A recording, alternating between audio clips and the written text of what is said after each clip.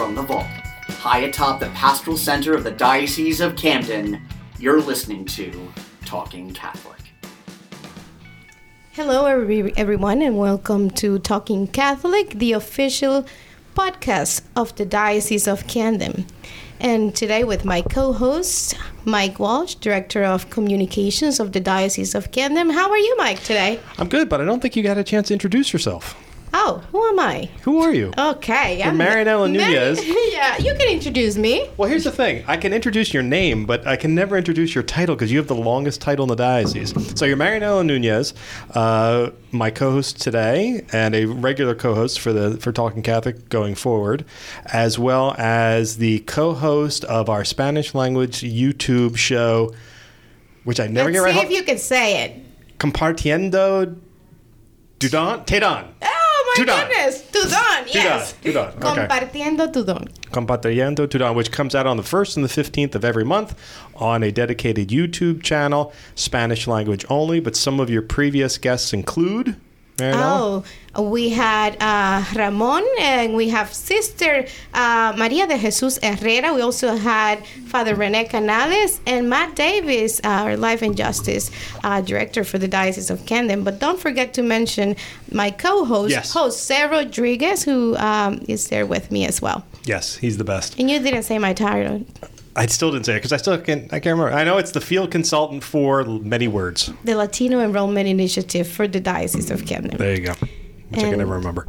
What do we have today, Mike? Well, we have actually one of my favorite conversations. We have all regular guests who have been on the show before. Your first time co-hosting. We have another co-host with us today, Mary McCusker.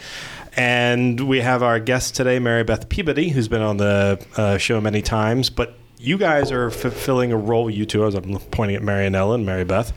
I think this is the first time we've ever done a podcast for people who have come back from one of the pilgrimage journeys, less than 24 hours ago? Correct. So I am going to warn you about this podcast, and I'm going to warn everybody. How incredibly tired you are? No. Actually, this is going to be an intense podcast. These conversations are really hard to have, and our feelings are still really fresh. And, you know, it's kind of like we still haven't processed it all, and we're going to give it to you really hot out of the pot. Okay, well then let's start with this. All right, so hold on. Mary and I have had these conversations a lot. How many people have been down to the pilgrimage? So far, we have had 120. 120 pilgrims. Now that sounds about maybe right a little to me. bit more. Yes. And one of the things that we ask all of the pilgrims to the border to do is either write something or give a presentation or talk about it. And you two are going to be giving this sort of talk, very fresh. So I guess most of the people who listen to the podcast at this point should know what the pilgrimage, but if you want to give it a quick summary, what would you say, Mary? Sure. So this idea for pilgrimages to the U.S.-Mexico border, they started back in 2014 when my other boss, Kevin Hickey, he responded to a call put out by Catholic Charities USA, and they said, look, there's a crisis at the border. There's a huge influx of immigrants, and after they are processed at the facilities, they have nowhere to go. They're released with nothing except a date for their court hearing, an ankle bracelet, and that's it. And that's after people have literally walked from Central America through Mexico. Some of them have lost family members along the way, and they've just endured unimaginable suffering, both in their countries of origin and along the way.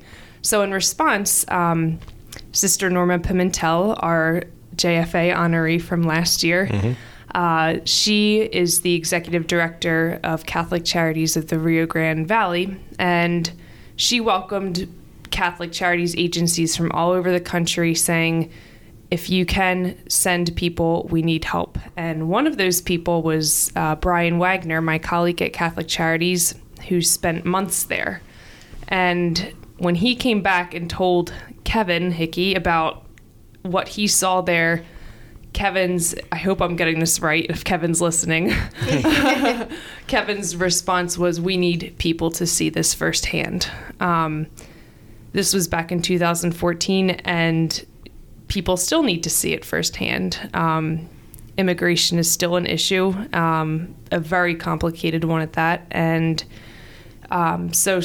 last year, the beginning of last year, we went down as a fact-finding team to figure out how can we get people in the diocese down to the border to see this, to see the reality.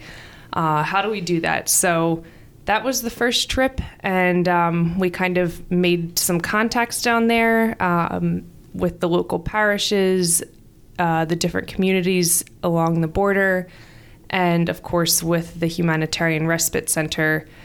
And since then, we have sent well over 100 people down in different groups. Wow. And it's sort of more, it was a 2-year process. The Share the Journey initiative was an international campaign put together, requested by Pope Francis, taken over by Caritas and Catholic Charities in the United States. And actually November marks the end of that 2-year Share the Journey initiative. So this is your trip is essentially the last sort of official Share the Journey but we trip. Want them to keep going. We did. Let's pray for that. Right. Yes. But it also showed an evolution, which is something we're going to get into, because this is the first time we've had anybody on the podcast that's had what would be what you've experienced, which is, whereas the initial trips were down to service and help Sister Norma Pimentel with her respite center, now that respite center is basically not quite covered in cobwebs, but it's gone from the thousands it's seen to a trickle. Right. So I guess, starting it off is, first, what made you want to take this trip? And second, how did your journey begin? I would like to have a chance to introduce my coworker, Mary Beth Peabody, who's here with us today to share the journey with all of you. She is the communications and marketing manager for the school's office, and I would like her to tell you what made her go to the trip. Well, thank you, Marinella and Mike and Mary. I guess I remember being in Mike's office, and he said, "Hey, I want you to sit in on this webinar we're having with this Sister Norma down in Brownsville, and they're trying to put this program together." And all I heard was helping service, finding out more about the immigration problem. I said, "Oh, I want to do that trip." And just the way things worked out, this is the one that worked out for me. And actually, I brought my husband Eric with me, which was a wonderful thing to be able to do as well, to be able to have that experience together. I just wanted to, it's almost hard to say what you wanted before you went versus after you've been, because now I know what I got, and what I got was just a better understanding of how much there is to understand. It's very, very complicated. And we'll get into that, but that's how I came to go. I just heard about it and really wanted to do that. So. And Mary Beth, you know what? When I came back from the fact-finding trip, when this all first started, I thought, will people actually want to do this? And I remember you jumped out of your seat. You were one of the first people who said, I want to go down. We should be doing this. And that confirmed for me, okay, people will get on board. And sure enough, they did. So. And what about you, Marianella? What was it that kind of kicked it for you? Well, I remember that meeting when we talked about, the Share the Journey campaign and these trips that we're going to go down to the border. And I was sort of like expecting to be called to serve, because I speak Spanish. I remember, Mike, you mentioned in that meeting, well, you might be called to do this. And sort of like I kept waiting. And, then I said, I really want to do this. And it's almost over. And so in August, we sort of like tried to go with principals, and it didn't really work out. Like it was, we didn't get enough people to go. And so I was like really sad. And I thought, I may not have the opportunity to do it. And the reason why I wanted to do this is because as an immigrant that came to the U.S. In a different situation, and, I didn't have to go through the desert. I didn't have to cross the river, and I didn't have to experience that journey. I think there's a piece that I was missing to understand immigration in this country and how families come that way, which is really a difficult way. And so I believe that immigrants like me that have their paperwork fixed and it's good are not helping enough to the community of immigrants that are struggling to get a legal status in this country. And so I needed to see and to inform myself and to get to understand it better so that I can sort of like be that voice for those that can help more that are in the Latino community. Yeah, I'm curious. Well, I think we've talked about it on the podcast before, but what was your immigration story? Like, why did you leave the Dominican Republic and come here? Well, in the Dominican Republic, I think people dream about coming to the U.S. In my situation, like I was getting an education in the Dominican Republic. I come from a very humble family, and I always saw education as the way out of poverty and, to a better future. But I had been dating my husband since I was 14 years old. And so he moved here when he was 17 and I was 16. So at the age of 19, we decided to get married so that I could come. And, being from a very humble family, that was like a very good thing to do. Like there was no disapproval from my family to do this.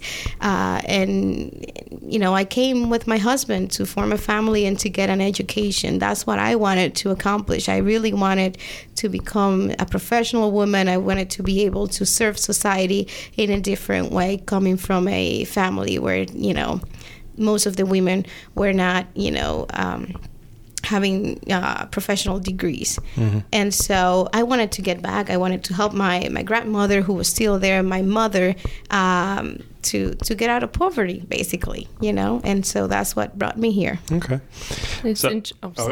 I'm sorry. My apologies. It's just interesting to hear, of all the complaining that native-born Americans do about this country. When you talk to immigrants, regardless of where they're coming from, they see the U.S. as the place to go and to, grow and learn and seek opportunity. So it's true for you, and I'm sure it's true for a lot of the people who were fleeing Central America. I think I have accomplished the American dream, and I see a lot of my cousins in the Dominican Republic that have gotten professional degrees and are working really, really hard. And for them, it is hard to just sort of like supply the basic needs. And I can tell, even people that are not doing so poorly there, they're struggling a lot. And that's why, people see the U.S. as a place where all dreams can come true. Mm-hmm. Right. And I think that's actually a great jumping off point for, what you saw when you got down there. So why don't we go through your trip, chronologically. So you decide to go, and I know that Mary and her team put you through your paces in terms of getting prepared for the trip. What do you usually do, by the way, Mary, to get people prepared for the trip? We do, what to pack, what to bring. Here's the itinerary, but we give them the genesis, and we explain the Share the Journey initiative. But I think the point that we really try to drive home is the difference between a solidarity pilgrimage, which these have been, and a mission trip. And, I feel like it's our instinct to want to help, whatever that means. And that, I think that's a frustration a lot of people run into when they go on these trips. You want to help, you want to fix. And that's not really what a solidarity pilgrimage is. It's more about understanding, learning, breaking bread. You're not there to fix a house and then wipe your hands clean, come back home, and then that's it.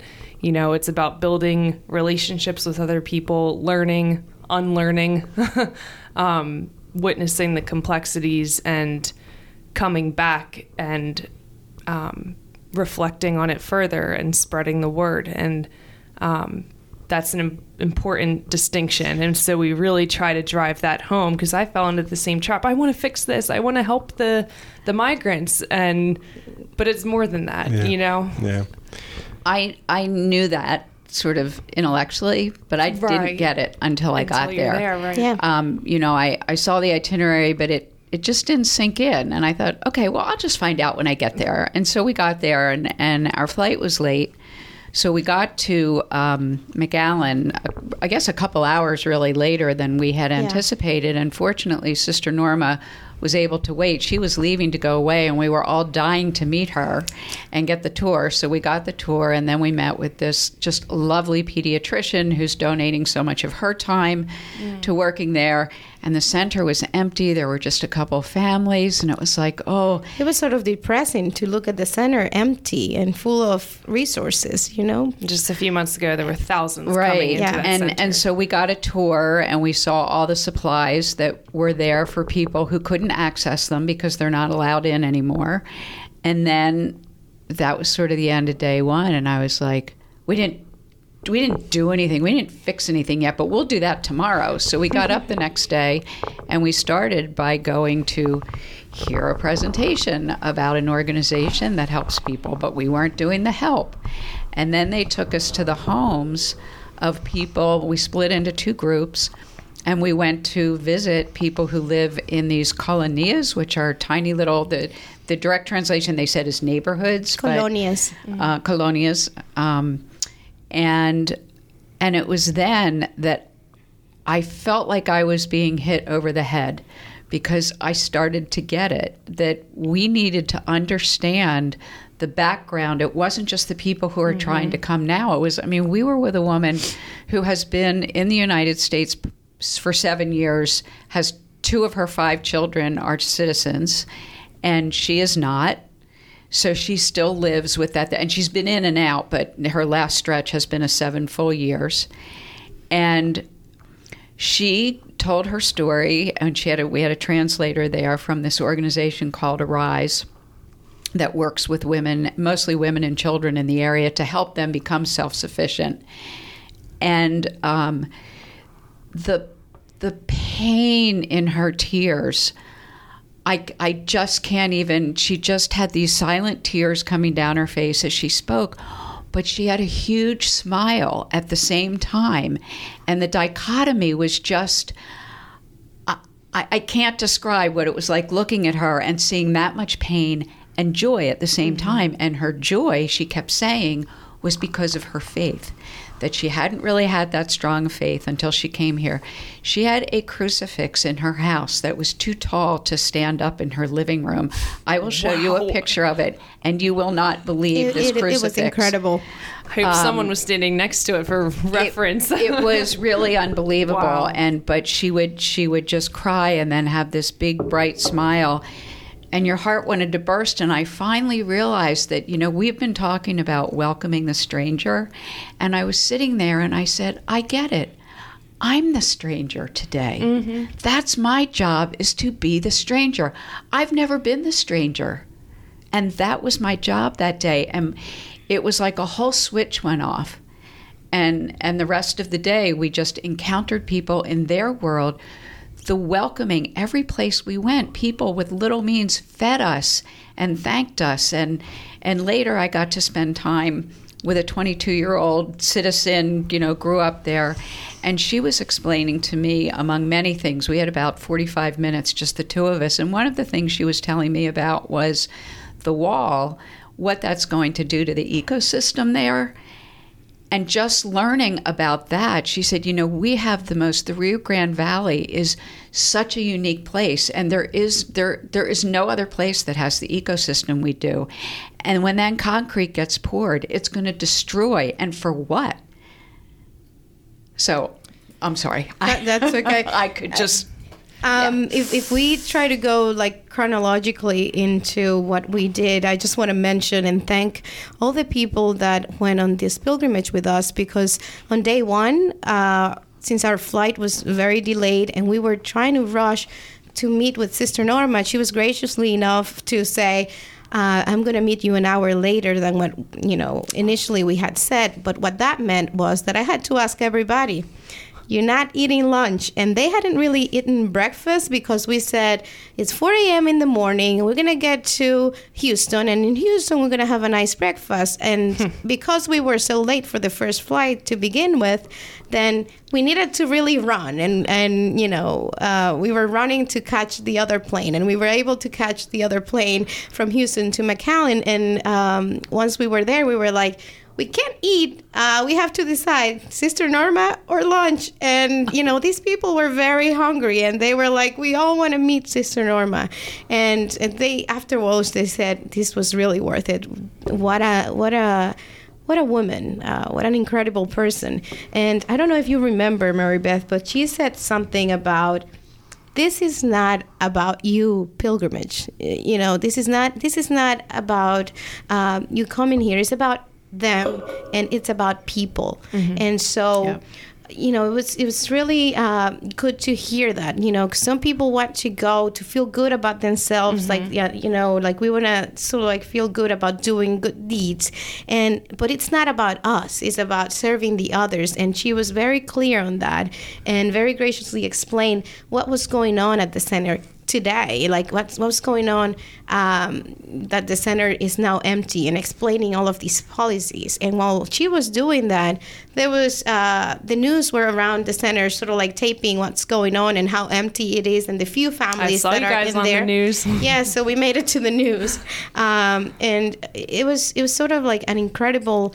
experience to start, and everybody was so welcoming. There was starting with Sister Norma to the pediatrician that was explaining how she handles all the volunteer doctors that come to the center, and how she encourages people in their own towns around the country that want to volunteer as actors to really start something in their own places, because a lot of the people that were displaced are in need of medical services in their own places, and they can only do too much in 2 hours. Sure.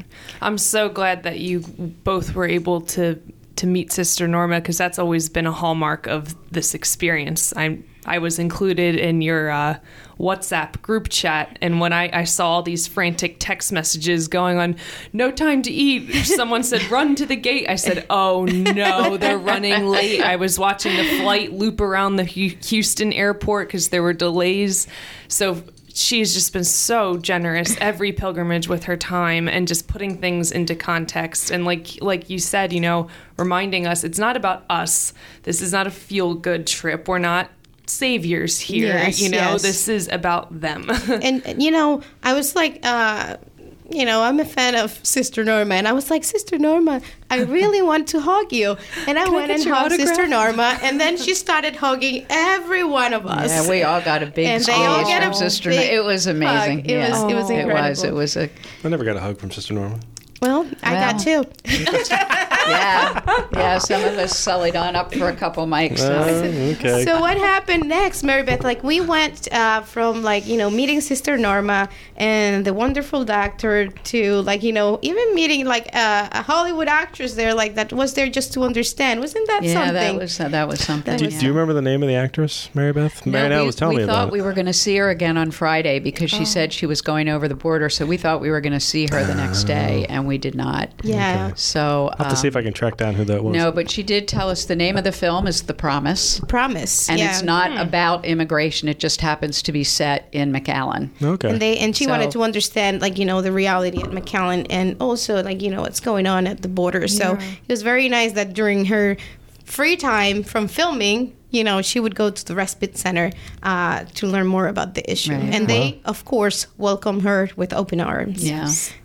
So we met the actress, and then I guess we went to eat afterwards. Yeah, we went and got something to eat. Everybody was really hungry, and this is the place where you can get really authentic Mexican food. We had really good Mexican food there, I have to say that when I got to the center and I saw it empty, I was a little bit disappointed. I was shoot, I'm not going to really get an opportunity to see this, to see what the others saw when they came. Right. And But you guys saw something Yeah. much Yes, more we than sure did. every... And I think it was everybody. It was sort of like feeling the same way. They were Yeah. like thinking, It's "What are we gonna do Right, here? what are we Like, gonna do? Right. And then they were looking at the itinerary and thinking, "What are all these things that they have put for us here?" And like they couldn't quite understand, like, why are we going there? Like, why are we doing this? And then everything started to make sense. So, Mary Beth, can you talk about our experience going to the, let me see if I can say this right, ecclesial-based community, with Victoria. Remember Victoria? That's the house. at the home. At the home. So, so first we went to. To the church. Well, wait. First we went. No, because before we went to the church, we went to the river. Right? Didn't we go look at the river when we saw the Border Patrol agent? Yes, and then yes. we went, and that was kind of the first like. Oh, so the river was completely empty. It was an overlook. No, no. Before that, we went to the border crossing. So there's a small border crossing where there's literally a ferry that can carry one car and a few people. And you get across on this ferry by pulling a rope. And it is an official customs station, but it's not heavily trafficked because only the number of people who can fit on the ferry go, but it gives you an idea of the border station. So we went to that. And we met some of the people at the border station who were not, they let us be there, but they weren't too excited. And then right near there is an overlook where you look down, and we stood there and we looked down. Okay, this is where the hard part's going to start, listeners. And we could see deflated rafts and empty water jugs. Yeah. And I would say we were not there 5 minutes when a Border Patrol agent, "Hi, what are y'all doing here?" Well, it was kind of like nice to see the Border Patrol It was. agent, because we were there looking down and not understanding, like, everything, because there was nobody there to explain, and I hadn't really been there sort of like to give a fair explanation of exactly what we were seeing, right? So then this guy comes up and he was like, "What are you doing here?" We're just Everybody was sort of checking like it out. afraid, like, what is he gonna do? Like, well, and we all had on, because we were going to see Sister Norma, we wanted to wear our Share the Journey shirts, Yeah. which we wore several days, I might add. Oh, I bet they Sweaty smelled shirts. Pretty great. ripe. But we went, so most of us had on our shirts. So it was clear we were part of some kind of group. And so he asked us what we were doing, and we told him, and he got out of his car, and he was very friendly, very nice to us, answered a lot of questions. He said that this was his hardest summer, 11 years, I believe. He said he'd 13. 13? yes, Okay. 13 years. But he said this was definitely the hardest, that there had been a lot of drownings this summer he had not seen. And he literally said that if someone is drowning on the U.S. side of the river, they can save them. And if they're drowning on the Mexican side of the river, they can't. And you look at the river and you go, how do you know How on exactly earth where do you that It's not that line is? wide. I mean, there is not, it's not like a freeway where there's a lane going down the middle.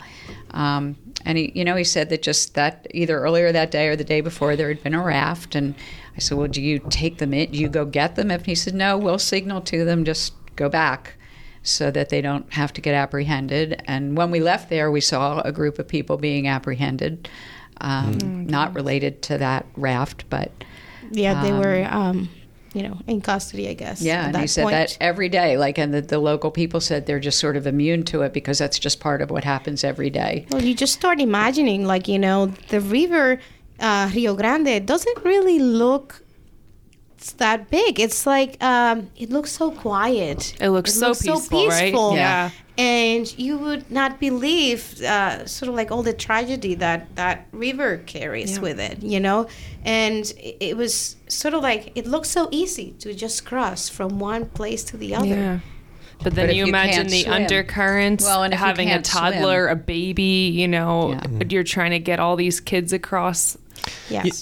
Going back to the conversation with the Border Patrol, we've had you and I, Mary, have had a lot of conversations with pilgrims, and they always seem to have an interaction with a Border Patrol agent. And every time they come back, it's always somewhere between a neutral or a positive interaction with the Border Patrol agents, which I'm always kind of fascinated by. Yeah. Mary Beth could actually tell you something about that. He meant, what did he say? Like, he said something about them being the bad guys. Oh, yeah. He said, he's good. He said, wow, most people, think we're really the bad guys. They want to kill us. Everybody's got a job to do, and it isn't just people. They're, that's part of the complication. I mean, there are drugs that come across the borders, and there are weapons, and there are things that you need a Border Patrol for. Exactly. But and it's interesting, we look, I think, sometimes about how all migrants are painted with the same brush. And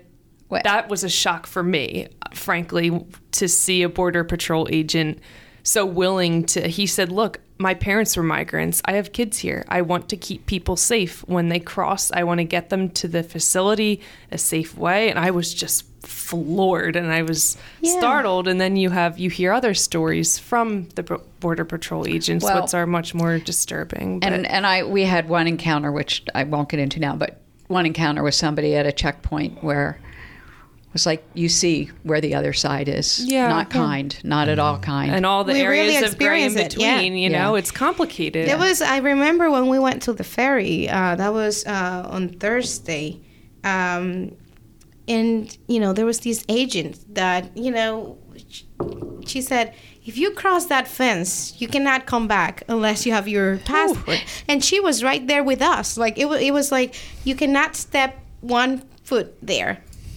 Which I did, thank you. I was in the restroom at that time. I come out, and I'm thinking we can run down and see the ferry. Like, let's Huck Finn down there. And I'm like running down. She was violating the law. What are you doing? Stop! Mike, stop, can you imagine we're having to write a press release? I didn't know. Pilgrim goes missing. I missed that part. I thought we just couldn't get on the ferry, and the last ferry to Mexico had just left, so it wasn't even like we could have gotten on it, and I just had missed that little part. She was just gonna leave you in there because she mentioned, like, we're closing this right now, and it was like 2 minutes away until they were closing. So she was like, you would have stayed in Mexico. Wow. Well, you guys were the first group to cross into Mexico, and I remember the meeting leading up to this trip with just the committee. We were saying, should we be doing this? I never felt unsafe there. I will say that. I didn't because of the daylight and because of where we were there. Right. Yeah. And just to clarify, that change in sort of the itinerary for the trip, that was necessitated by the fact that the respite center had become a trickle.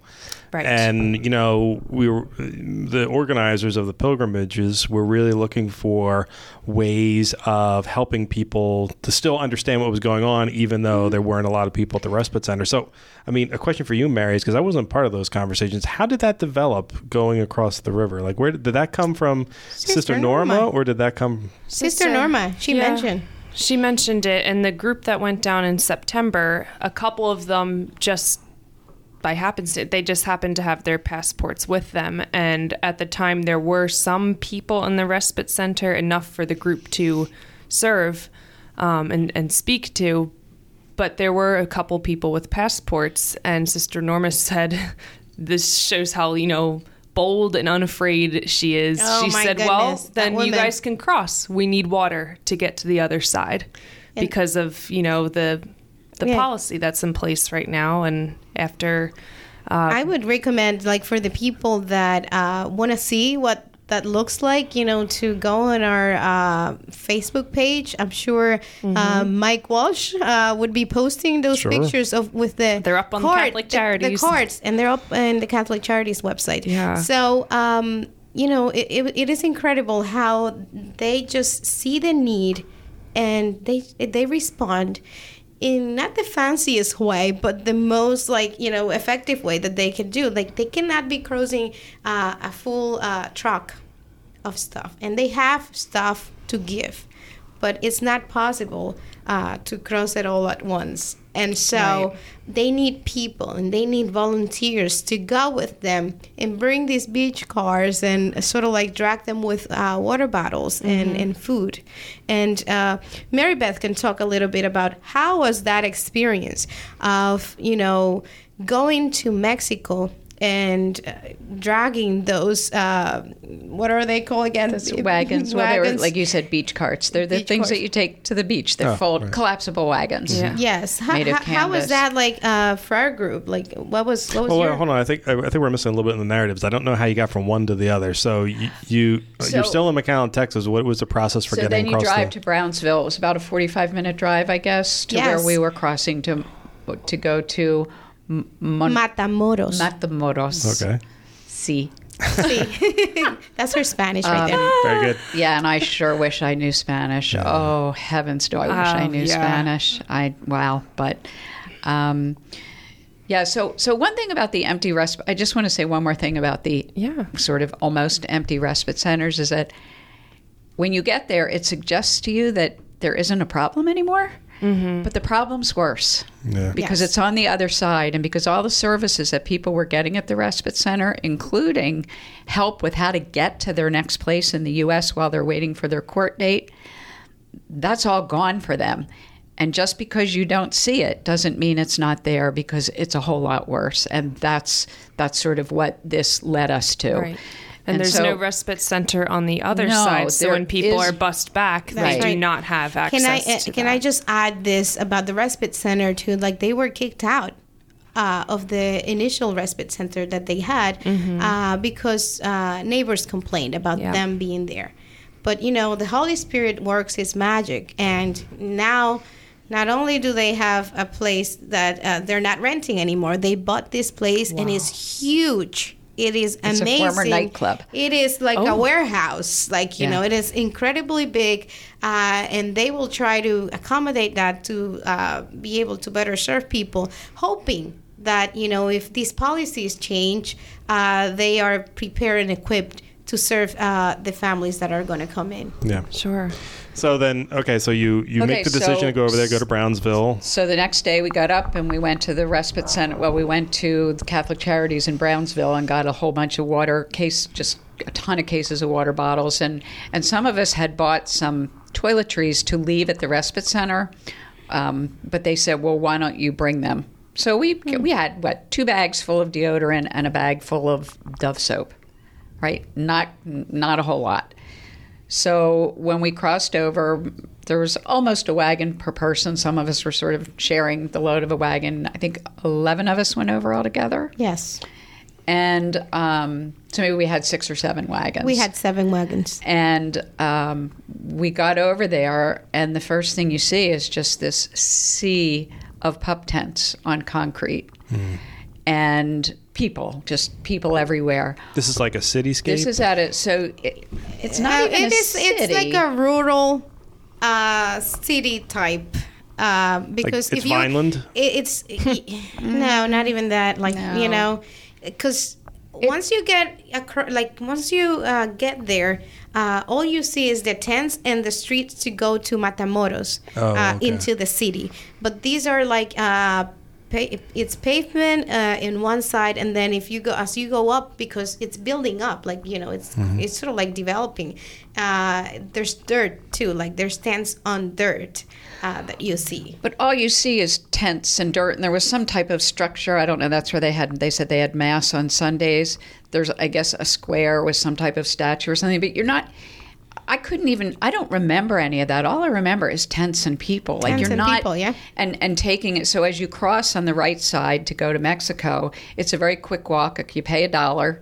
They let you through with your wagon. They do a pretty cursory check just to make sure. And all we had really was water bottles and a few toiletries. So they let us through with those. And then you see the big welcome to Mexico. Bienvenidos a México. Yeah. Sí. And we sort of randomly picked a place to stop, and well, we couldn't really go so far ahead. Yeah, like, once we brought the wagons, like, they were running to us, and people were coming from everywhere to get the water bottles. And just the hands. Agua, agua, agua. Yeah. And so within 20 minutes, we were out of water, but we had heard that they were... We wish we had more. Like, we just put them under our feet in the vans. Like, we made people really, like, we were all holding water. We were all holding cases of water, had them at our feet. Take as much water as we could in the van, because, we had to put the wagons in the van, and we also had to put 11 people. Right. So making sure that we took as much as possible was also a challenge. Yeah. So... Go ahead. So I was going to say, then they had a sort of a makeshift medical clinic, just a one-day clinic with a doctor and some nurses who'd come down from New York, and they did say that anybody who spoke Spanish could be of help with translation. So Marianella, of course, immediately sat down, and we had a couple other people in our group. One who speaks good Spanish, but she said she understands everything, but doesn't feel as confident speaking, and then another woman in our group whose Spanish is still her primary language. So Marianella was really the only truly bilingual person with us. So she did the translation and got some of the really intense stories. But before she did that, we were all sort of staying close to where everyone could see each other. We always stayed with another member, and we came upon Marianella, who was removing from her wrist a rosary bracelet that we had been given at our principal's conference. Yeah, at the principal's conference, and I see her putting it on the wrist of this little girl.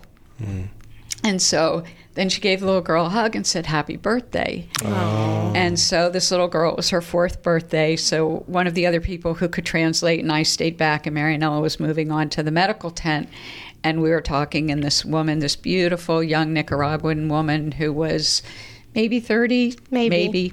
And she had a 10-year-old, 4-year-old, and a 1-year-old, and the dad had been killed. And that's one of, I know, a zillion stories. And I'm going to move past, because Marianella really got most of the true stories because she was able to converse.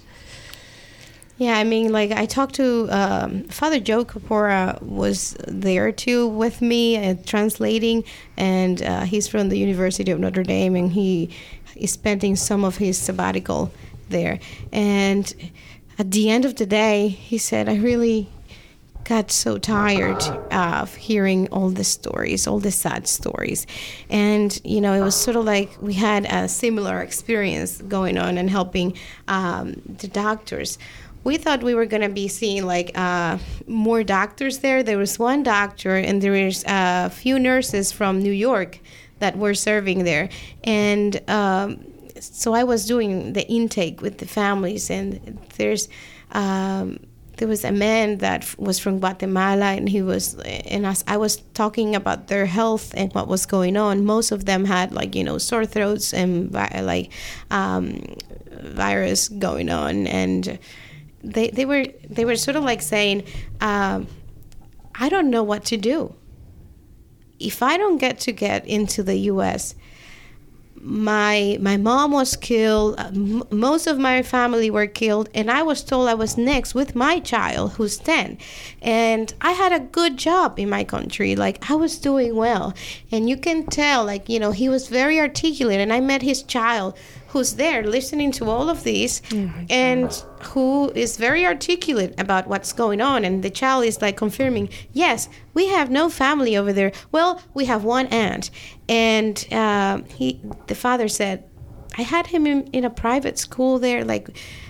It's not that we wanted to leave. We needed to leave to survive. And, I don't know what's going to happen, because if I don't get accepted into the U.S., Mexico, it's in a worse position. It's sort of like the same place that I was in terms of violence. So now... Except they have absolutely nothing. All their resources, energy, time, money has been put into the journey here. And now they're in Mexico, and thousands of people are in these dangerous areas. There's really not much law enforcement. There's no access to clean water, bathroom facilities without payment. showers. Mary Beth and I were having this conversation, and she said something that actually like really got into my brain, and it was like, they're not only homeless, some of them feel like they're countryless. And so where do they belong, Yeah. And what can we do to help, which was a big question for our group, but I won't get into that. There was a woman I met on the second day who had been there for 2 days. And she was sort of like getting into this community and trying to figure out, is this what I'm going to do to stay? Like, I have proof that, if I go back, they're going to kill me. Yeah. So, but I see this and I don't understand what I should do. So, what do you recommend? And I was sort of like asked for legal advice, and I couldn't really give them a lot of hope, because she was asking me about the Mexican asylum and like, what if I start working here? Because I guess she looked at people there hungry and with so many needs, and she was asking herself, is this what I'm going to do? Is this where I'm going to stay, doing nothing and not being able to provide for my kid? She had like a 12-year-old. And I just couldn't answer in a positive way, because what can you tell them? Especially when they're hearing dates, if they even have a shot, they're months from now, if not longer. She had a there's hearing a bottleneck date in 3 months, so that meant like she really needed to stay there for 3 months. Yeah, at the tent. they're at like January now for hearing dates, and you have your preliminary hearing. When you get there, you meet before a judge who's on a FaceTime screen in a tent. And that person determines whether your story is credible enough to make it to the next move. So if that judge says, nah, that doesn't sound treacherous enough to me, then you're sunk. And then, but if you get a court date, it's months away. And if you take aside, and what we've heard is that if you accept asylum from Mexico, you lose your shot to come to the United States. But they don't know this. Nobody knows what's going on. And it's partly because I don't think anybody knows what's going on, not just the migrants, but the people making the rules. The rules change. The other thing we heard is that they get their court date, they show up for the court date, and they say, oh, yeah, we tried to get in touch with you, but can't do it today. And then they get rescheduled for a few months out. So now how are they supposed to get in touch with them when they're living on the streets? Or phones. They don't have phones. Or anyone to call sometimes. Yeah, and that was the benefit of the respite center. You get the legal advice. You get basic things like, do not take the ankle bracelet off. Do not miss your court date. This is what you say in court. These are your rights. They have none of that. And you also, when you leave the respite center, at least most of them, it's my understanding, again, a lot of this is just what we've seen and heard, is that you have someone who's sponsoring you. You have a cousin someplace or a brother or somebody who is vouching for you. When you're living in a pup tent with 6 other people on the street, there's nobody. Nobody to vouch for you and nobody to make sure you make it to court. And it's horrific reading some of the incidents that have happened. There's people being raped, not just in that section, but along the whole border. It's not safe. Well, they said, women said that they wouldn't go to, like even people who have money said they wouldn't go to the store because they couldn't, A, leave their family unattended, and B, couldn't take the chance that they would be kidnapped, raped, or killed going to the store, which... You had someone who said that happened, right? Yeah, there's a lot of bitterness with the Mexican criminals that they don't want the people there. And they're also, like, I heard this man while I was translating, that he was sort of like telling me his story. And he was mentioning how his children had been menaced that, if they didn't leave or if they didn't go with them to, become criminals, then they would cut their hands, and that they were going to be tortured. And I met a man that was actually tortured, and he said, a lot of bad things happened to me in my country, but some horrible things are happening here as well. So they really have this space that, they feel a little bit safer, but even they need things, and they don't go to Matamoros because they are afraid to not come back. There was a 15-year-old young girl that had a baby, and she went to get something in the city, and they were asking for like, I don't remember, $12,000, $1,500 to sort of like release her, and they were making her call. She was kidnapped. Her family, and of course, her family didn't have that for each of them. Right. And so she disappeared, and they didn't see her again. And all those women that are looking, because now it's getting to a point where they know a few people there, like, they know each other. They're counting their people. They're like, these 2 people made it, and there was a pregnant woman that made it past the border, and she was actually at the respite center, and there was a woman with a special child that got in, but they're counting how many people are making it and feeling very hopeless because they know that it's very rare when they take somebody in. Yeah. When we were coming back over the second day, one of we got our passports checked, and then there's like one more person who's just sort of sitting there. I don't know exactly what she did because she wasn't checking passports, but she said, "Oh, who are you with?"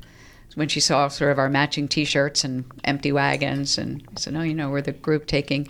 You took food over there." She was sort of a Tusker, yeah. It's always going to be one of them.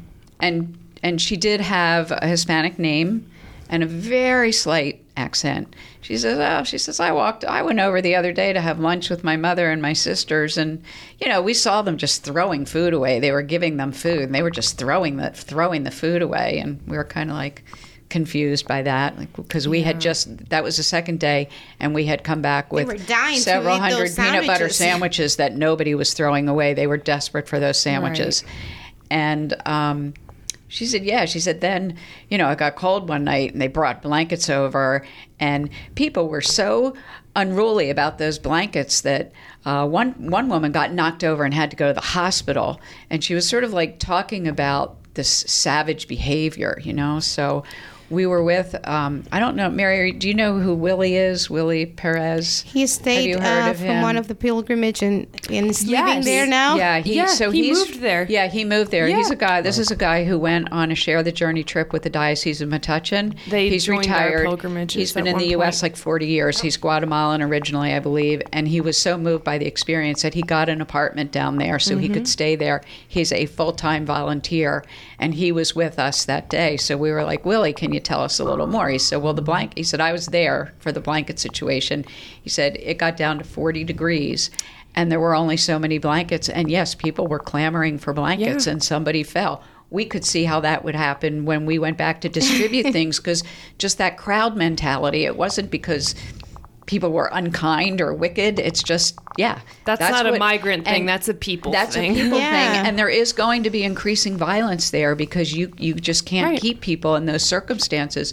The food situation was really interesting. He said the Mexican government is now handing out about 200 meals a day. For almost 2,000 people. And the people don't trust the food. They think they're being poisoned, so they're not going to eat the food that's being given to them by people they don't trust. Yeah. Right. But I do have to say that there's a few families that mention that some Mexican people do come and try to help them, like, individually. I guess they're not trusting the government because, they feel that they are unwanted there, and they don't trust them. And 200 for a group of 2,000. Some people eat it because they're desperately hungry, right.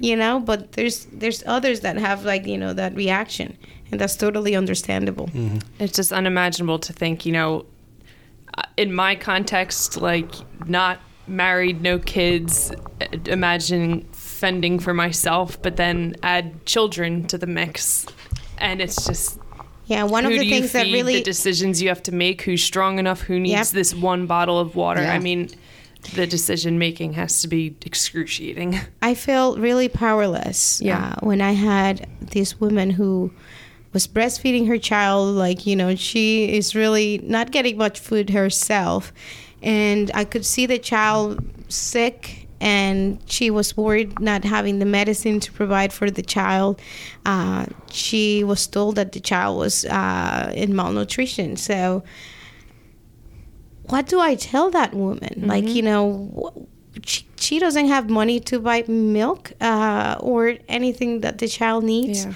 And so I remember, like, Tom Burke, one of the people in our pilgrimage, said, you know, this is a humanitarian crisis, and these children are going to start dying. Yep. Yeah. Because Sister Norma and her people can only do so much. Yeah. And it is impossible to feed all of them every day, you know? So, you know, at what point do humans become that way? Yeah. And that feeling of helplessness, I imagine you must feel it more than, I guess, some of the other people who have gone down and just done their work in the respite center. And I think that discomfort, that helplessness, that, you know, what am I doing to help? Like, I think that's the hallmark of, like, a pilgrimage. You know, you're learning. You can't fix everything. I think you mentioned, Mary Beth, something about just slapping a Band-Aid on it, and what else can you do? Yeah. Yeah. I mean, you can't fix the situation. And I think for people, there are so many different opinions about what the situation is and what our responsibility is and who we let in and who we don't. And I think that the thing that really has to get carved out is, as Marianella said, this is a humanitarian crisis. Right. These people, like, whatever you think about immigration, this is a separate issue. It's all part of it. Right. But whatever your beliefs are, as whether you're even Christian or not Christian, if you are a human being with a beating heart, our responsibility is to make sure people around us don't die. Right. You know, we can ask Alexia to almost get our water out of the refrigerator for us. We should be able to take care of people who are starving and sick. Yeah. I'm curious. You know, you are 2 of 13 that went down. What did you? 16. 16 that went Total. down. 15. Yeah. What did you, as the group, did you notice a change in the group over time? Like, did you see, were people affected, not affected? I think we just got closer as a group, and I think not everybody had necessarily the same perspective about immigration, but everybody had the same perspective about taking care of fellow human beings. And one of the things about the respite center not being open and sort of having 2 different places, there were things of great value to do at the respite center, and some people did not come to Mexico and they stayed at the respite center. They cleaned, they sorted clothes, they made sandwiches, which was huge because the next day when we had thought we were only going over once, but some of us really wanted to get back there a second day, and there was an opportunity. There were enough wagons, there were enough people, and there was enough stuff. And if those people hadn't stayed behind and made, 300 peanut butter sandwiches, we wouldn't have had that to take over. And then there was Pedialyte. The second day we took more. There was Pedialyte and some more toiletries. And we actually made 2 foot trips to bring more loads over. So everybody had a role, and that was a really good thing. And then at night we would sort of get together and talk about what we had done. And those reflections are so important. They are. Because you have so many thoughts swarming around in your head, and you know, the only people you can talk about is the other people who have seen it too. And did you find those reflections meaningful? You had them each night? Yeah, is that how it was? Every night it was hard to get people to sort of like be in the reflection mode, because by the time we got to the hotel, it was like, you know, late at night, and you know, we have people that go to bed much earlier than the time we finish. But what I found interesting was, like, you know, even though it was hard to say, okay, let's do the reflection now because this is important, by the time like we got into the reflection, people didn't want to leave. Like, it was hard to stop the conversation. So everybody wanted to share what was going on and what their feelings were. And, you know, we were very open with each other and about what we experienced each day. There was a day in which I think it was Thursday. We were so tired, like we couldn't stay up any longer. So we decided to do the reflection in the morning, and I think that helped people to process a little bit more of what they were experiencing that day, and it was helpful as well for them. So we had one every day. Every night, and I believe, Mary Beth, and if you don't think I'm wrong, that they were really meaningful, and that the time spent there really helped everybody to have a better picture of what's going on. Because, I got to see a different part, but she got to see a different part, and so everybody else. Yeah, and I think everyone felt like their different function was part of a bigger whole, and that was good. Like, everybody's role was important. For the people who stayed at the respite center and helped clean and make sandwiches, we could not have done what we did if they weren't doing that. And they then made more sandwiches so that another group could take them the next day. And so it was good. That last night we had gone out to dinner, and we had it was kind of our only night. We went to a restaurant where we sat down. It wasn't fast food, and everyone was like, sort of getting back in reflection mode. But we had a great reflection that night, and people were willing to stay. And it was like, no, everybody needs to get packed up and go to bed. And I heard people calling the leaders the bad cops, trying to keep them straight, right, Mary Beth? So I should mention that Marianella was one of our leaders, and Luisa Yvette. Is that Luisa Medrano? Who works at Catholic Charities. I guess I saw She's Yvette. That must be her middle name. That was how she was tagged on her thing. Anyway, Luisa and Marianella were our leaders, and they did a really great job. And Marianella had not been before, and you would never have known it. She just did a fantastic job. And the other thing that she did that was so warming to me was when we have these little notepads that we did for South Jersey Catholic schools. We've got our logo and a pen, and Marianella said, hey, can I take some of those for people to use as their journals? So we had maybe 15 extra. She said, I think I'm going to take these with me tomorrow. Maybe, we could give them out to some of the kids. And then at Catholic Charities, they gave us some, there were shoelaces. It was kind of like just this grab bag. But when we got down there, I see Marianella. She keeps pulling things out of her bag, the little notebook, and all of a sudden I see a pair of earrings that I know I've seen in her ears. They're going into the crowd, and then shoelaces start coming out. I mean, kids were clamoring to get shoelaces because it was something new. Well, they get confiscated at the processing facility. They take them off their sneakers when they come and cross the border. So that's why they're, that's their number one requested item. Shoelaces less, I guess. Honestly, it was like Mary Poppins. Things just kept coming out of her bag. I'm like, where did that come from? And because she is bilingual and because she is who she is, these people were just clinging to her and really looking for her called her the Pied Piper for she was. Yeah. She was like the Pied Piper. And you know what? Your sister was the same way. When we were at the border, just people flocked to her. We can't wait to talk about our own experiences together because she would be able to give me a different perspective, which till the day, she has spoken to me about what she experienced, but not really in detail. She couldn't do it when she came. And I think this would give us an opportunity to reflect on this experience. I think it's hard, too, to have that level of conversation with someone who hasn't been, because, like somebody said to me today that that I was talking to on the phone says, how was your trip? And I said, there's no word. Yeah, it was undescribable. It was, and I just word. I was still processing that. And my sister also did a trip in June.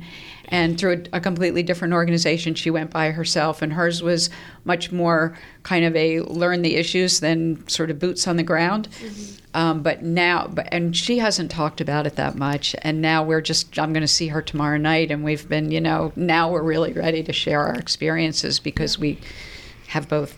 So, Mary Beth, I would like to ask you, how was your experience with the Latino community that you encountered? Because, this is supposed to be an encounter that we allow people to have with the community and with the immigrants. And so I just want to really ask you, as an American, who, as I said in one of our reflections, who owns this land, how did you feel meeting the Latino community, and what did you take from that experience? It's funny because an hour ago you asked me about the ecclesial experience we had at someone's home, and now we've come full circle back to your question because we went all over the place since then. So that was our first full day, but our second day of the trip was when we went and around and met people and went to a couple churches. And the second church that we went to, we met this woman at the church, saw the church, and then she took us back to the home of one of her friends. And we all gathered Everybody on the back was porch. like, what are we doing? Are we coming down the Benham? Yeah, I'm like, yes, we're going down. Why are we going in this driveway? What are we doing? They couldn't And understand we it. just kept going, following along, right? Yeah. Sharing the journey. And so we go into this house, and they're so welcoming, and they bring us out on this back porch where they have chairs lined up. And we are coming to their weekly prayer service. And it's a group of women who have been meeting. The second group we met had been 36 years. This one was, I thought this one was in the 20s, but anyway, it was a long long. time. And some of them were biological sisters. They clearly were all sisters in faith and friendship. Yeah. And they started with singing, and then they prayed, and they had I guess, a reading in Spanish, and they did the gospel reading in English, which ended up being gospel. which ended up Not an easy thing to do. which ended up being the Sunday's gospel reading that was extremely relevant. And they would talk about it in Spanish, and Marianella was translating, and some of them were doing some translation. Then they'd ask us what we thought in English, and it was just that in and of itself was very welcoming and warm. And we're like, okay, thank you so much. No, wait. And next thing you know, the folding tables go up, and they've got this like Last Supper type of long wild. table, but like, enough where to did that seat come like from? 20-some people, because with our group and theirs. And out comes the soup with this beautiful tray of No fixings RSVP needed. that you put in your soup, and the food just... It was simple and delicious. It was definitely a specialty soup, right? Yeah, what was it called? Pozole. Pozole. It's a traditional Mexican sort of like stew.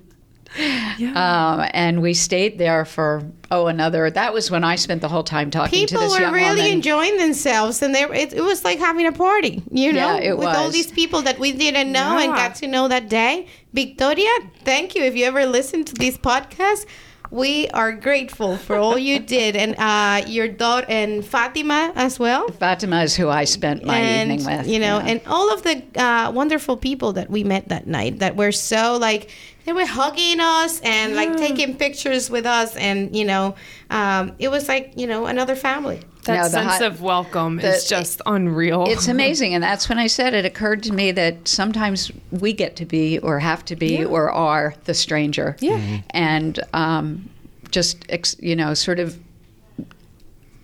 letting yourself go into that is a wonderful experience, because this was their home, not mine. And and they were just so welcoming and kind. And this is certainly faithful. a Catholic topic to talk about all of in itself, but I do want to sort of like end this podcast with sort of like highlighting our experience with the people from the St. Diego Church and what they did, Mary Beth. That was the second day. The day where we got lost for like an hour and a half and went into dirt roads. All part of the journey. So that's part of the journey. So again, when Mary and I say dirt roads, yes, I mean we were back and forth. The dust is just come up, barely see, and it took us an adventure, about an hour and a half to go, a half hour. Yes, and to the benefit of us, and I will include myself, the American community that was coming. Latino time is very flexible, so they were not upset with us. We had wanted to go early, and we contacted them to see if we could go early, and they're like, "Oh no, you can't. No, can't come early." So we ended up being an hour and a half late, I guess. Yes, or an hour late. Anyway, yes. So in summarizing, like what happened there, Mary Beth. So we meet this community at this very small little church, and that was part of the confusion because it was very rural, and we passed this church, the likes of which you have never seen. It was like, it must have been how Dorothy felt when she saw the Emerald City. I mean, it's this huge white structure with landscaping and grass in this area where there's not a lot of that. And Louisa says, yeah, that's the new church. That was being built before. That's the new church, but that's not where we're meeting. So we finally get to the meeting place, and it's a very modest church, and it's the church social hall. Really small. And the prayer group of women, 30, who've been together 36 years, were there, as well as the youth group. And more people kept coming, and every one of them introduced who they are and, by name. And they had one of the young people translating for them. And then Marianella was doing some translating, and we all went around and got, sort of the get to know you. And then they bring out their food. And one of their specialties was gorditas, which I thought was peppers, but it's actually cooked cactus in some type of spread in a tortilla thing. And it's a real delicacy of the area. Delicious. So they had these sandwiches and some other sandwiches and sodas. And then they said, okay, follow us. So we go to this new church. Just go sometime. Check it out. Check it out. Unbelievable. I think it's part of the pictures on the Catholic Charities website, right, Mary? Yes. We all took a ton of pictures. St. Juan Diego Church. Juan Diego. So it was women. Interestingly, there are not a lot of men hanging around these groups. That's something. And so these women decided they needed a new church, and they got a new pastor who was open to the idea. They drum about it. And you look at how sparsely populated it appears to be, and you go in, and this is like almost a cathedral-sized church. Lord, it is incredible. I don't know if we have one like that in our diocese. It's huge. And it is furnished largely with materials that came from a deconsecrated church in Boston that is now a condominium complex. Oh my goodness. Holy Trinity, I believe, which was a German Catholic church in Boston. The stained glass windows at the front and back, they have this stone relief carving of Jesus that's just beautiful. They commissioned all the Stations of the Cross from an artist in Peru. In Peru, yeah, the priest brought those. It was absolutely spectacular, and they're so proud of it. They have a relic from San Juan Romero, on their altar, which you can't see. It's under it was absolutely astounding. So they were so proud of it. But we were saying there has to be a way to make a documentary about the whole process of the vision, and then the whole thing. It would be great for the Boston community too. We did find some articles about it, but I'm surprised there's not a documentary on the building of this church. Wow. I meant to say Oscar Romero. And they have high connections with Pope Francis, who selected the youth group to Skype with them during the youth group synod or something. The youth synod from last year, yeah. It is incredible. So they are there very happy to share their story about how they came up to have this amazing church. And they said, this is the dream of a town. And this is, it was like if you had a house, like the house of your dreams. For them, it was not their house, what was the house of their dreams. For them, it was the church.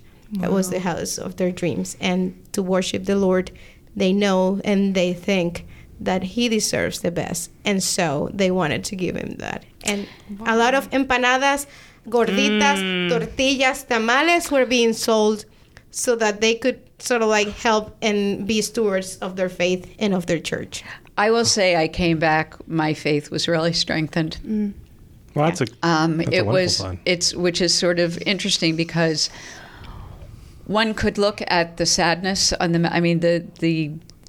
wow, it's really unbelievable across the border, and you think how could that happen in a land of God? But when you see the faith of even the people there, and then the people who have really hard stories that have made it on the other side, and the way the Latino community worships and praises and believes is just incredibly inspiring. It really is. And the other thing I would like to say is that I felt so proud to be part of Catholic Charities. Everywhere you go, there's just I can't even, riding around in that van knowing that Catholic Charities sticker was on the side and saying, yeah, I'm with them, because they they are living the gospel every single now day. I actually have tears in my eyes. It's true. faith I in hope Kevin action, listens to and this. I think that's a great way to end our podcast and basically encourage our fellow Catholics to live the gospel and move to action, because I have to say this was not about ourselves, but there's nothing best than the feeling of at least doing something and putting your granito de arena, your little sand grain. That doesn't make sense in English, but leaving a little bit of you, making a little, sure. Exactly. So, in doing that for the benefit of humanity, in the name of Jesus. And I know just, you mentioned our fellow Catholics, and that's who's probably listening to this podcast, but I posted a lot, 3 sort of significant posts on my Facebook page, the 3 main days Which that were we were there. beautiful. I read them. And the comments that I had, I have a lot of non-Catholic friends and I have atheist and Jewish friends who were saying, how can I donate? Please share more. So this is really, we are Catholic and we're doing this through a Catholic lens, but this is humanitarian. And I think we should be speaking to everybody we can whenever we can to Let's encourage. share the journey. And you two deserve a round of applause because you just flew in. I was checking my phone at 1:30 and you guys had just landed after an exhausting, in every sense of the word, exhausting We're few recording days. this around 2 o'clock on And it's the end Monday. of the day and Yeah. you both were able to share. I think know we're- you we're- could we're talk about both- it for days, but We're both with a grateful heart to Totally. be here today and to be with our families and to see that, God has been really good to us and that we need to share what He's given us. Amen. I think that is the perfect way to end the podcast. Thank you very much for going. Thank you very much for sharing your reflections with us today. Thank you very much for pulling yourselves into the vault when I know you're dead tired. Mary Beth, thank you very much. Marianella, thank you very much. And Mary, thank you very much for sitting in with us today and giving us perspective. And to all the listeners, thank you all for listening. And we'll talk to you later. Gracias por escuchar Talking Catholic.